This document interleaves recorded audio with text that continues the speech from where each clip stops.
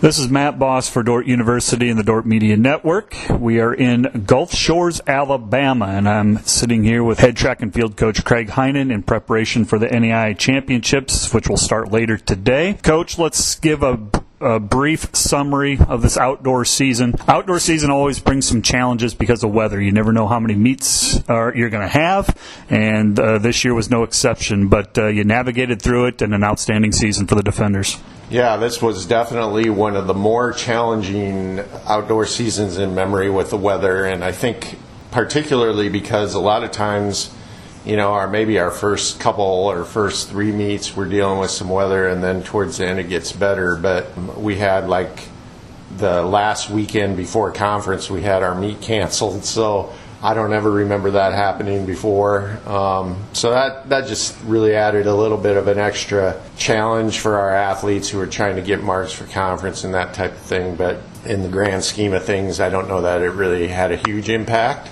And I felt like when we got to the conference meet, which historically it's usually been the case that it's a little better weather by then, first weekend in May, and it was this year, and I thought our team really was ready to go and performed exceptionally well at conference. So that was a great way to end the outdoor season.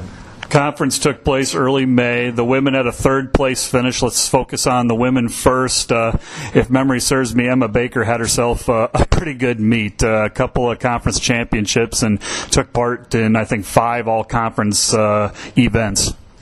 Yeah, and again, with the way the weather was this outdoor season, you go into conference and you don't really know 100% where everybody is in relation to everybody else. And I knew that Emma was running really well.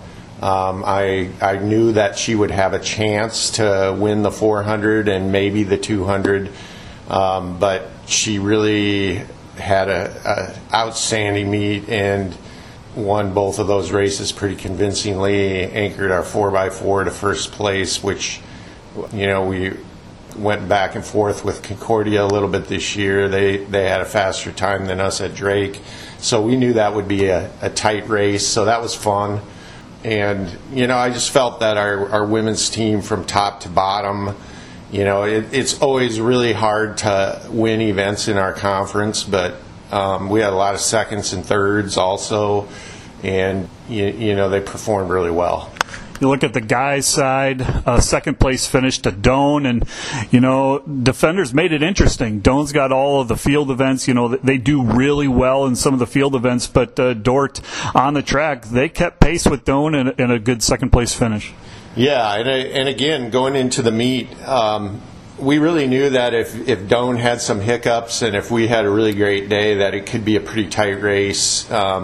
They just really outnumber us a little bit, I think, and especially in the field events.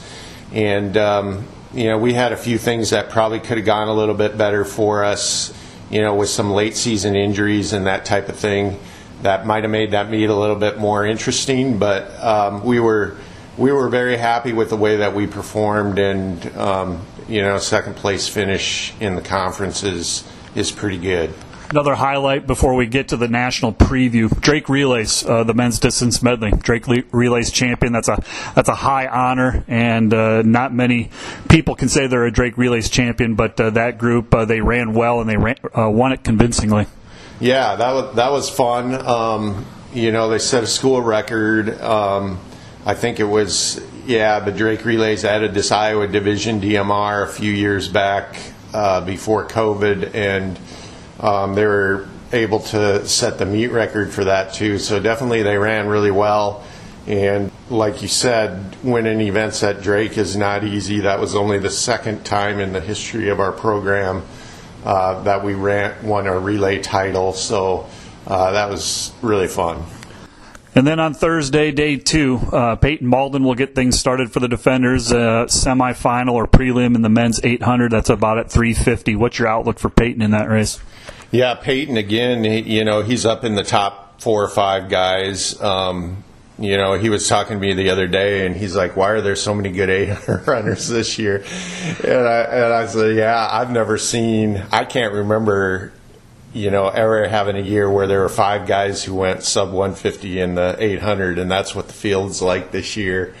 And, again, Peyton went sub 150 on a windy day, so he's as good as anybody out there, and it will be tight.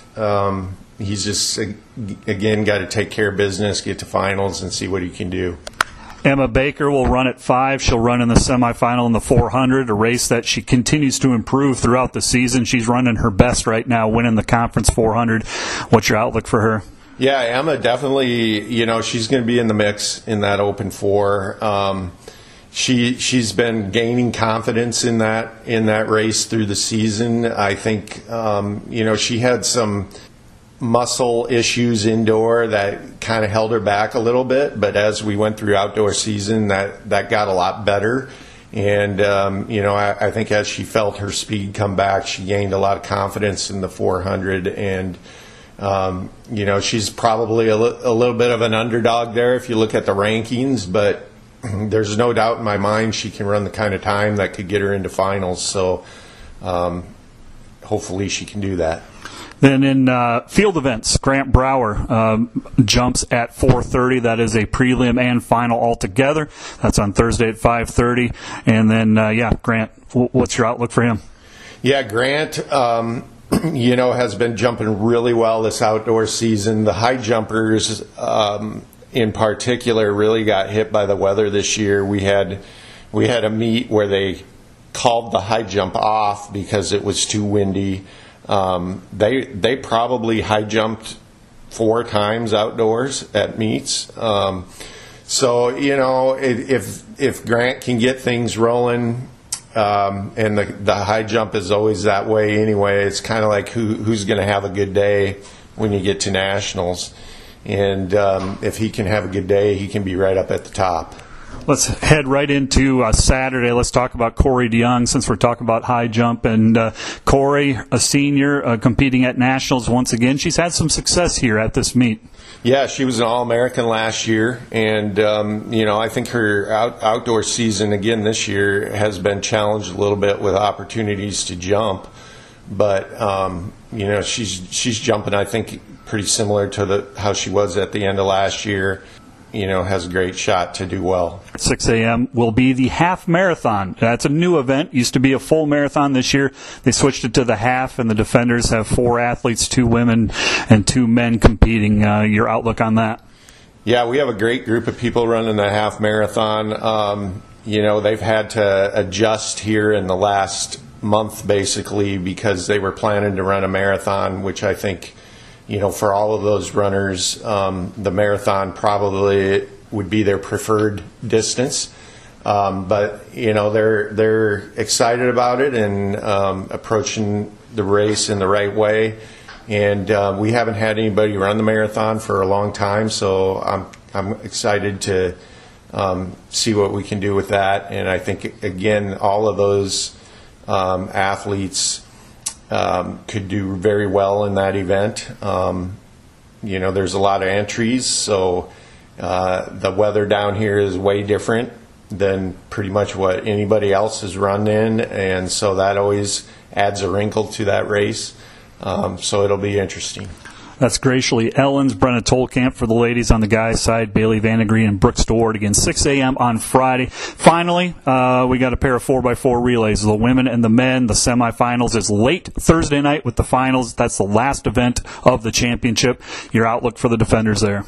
Yeah, both our groups ran tremendously well at conference, and, so that kind of gives you a little momentum going into the national meet. On the guys' side, we'll run a little bit different lineup than we ran at conference, but it's a good group. And there's, it's always seems like there's a couple teams, 2 or 3 teams that are really, really good in the 4x4, and then it's a really close battle for those last 5 spots in finals, and I think that's what it's going to be like on the guys' side. The women's side, our team's probably going to be more in that top 4 or 5 group, I hope. That's the way that we've been running all season. So, hopefully we can get both of them to finals. The challenge on the women's side is 3 of our ladies in the 4x4 are also in the 4x8, so they run that final a couple hours before the prelims of the 4x4. Normally as a coach, I wouldn't be excited about doing that, but we did it last year and it worked, and we did it indoor and it worked, and this group is kind of special that way. So, we've kind of focused on those 2 relays for those ladies, and they're definitely going to be going for it.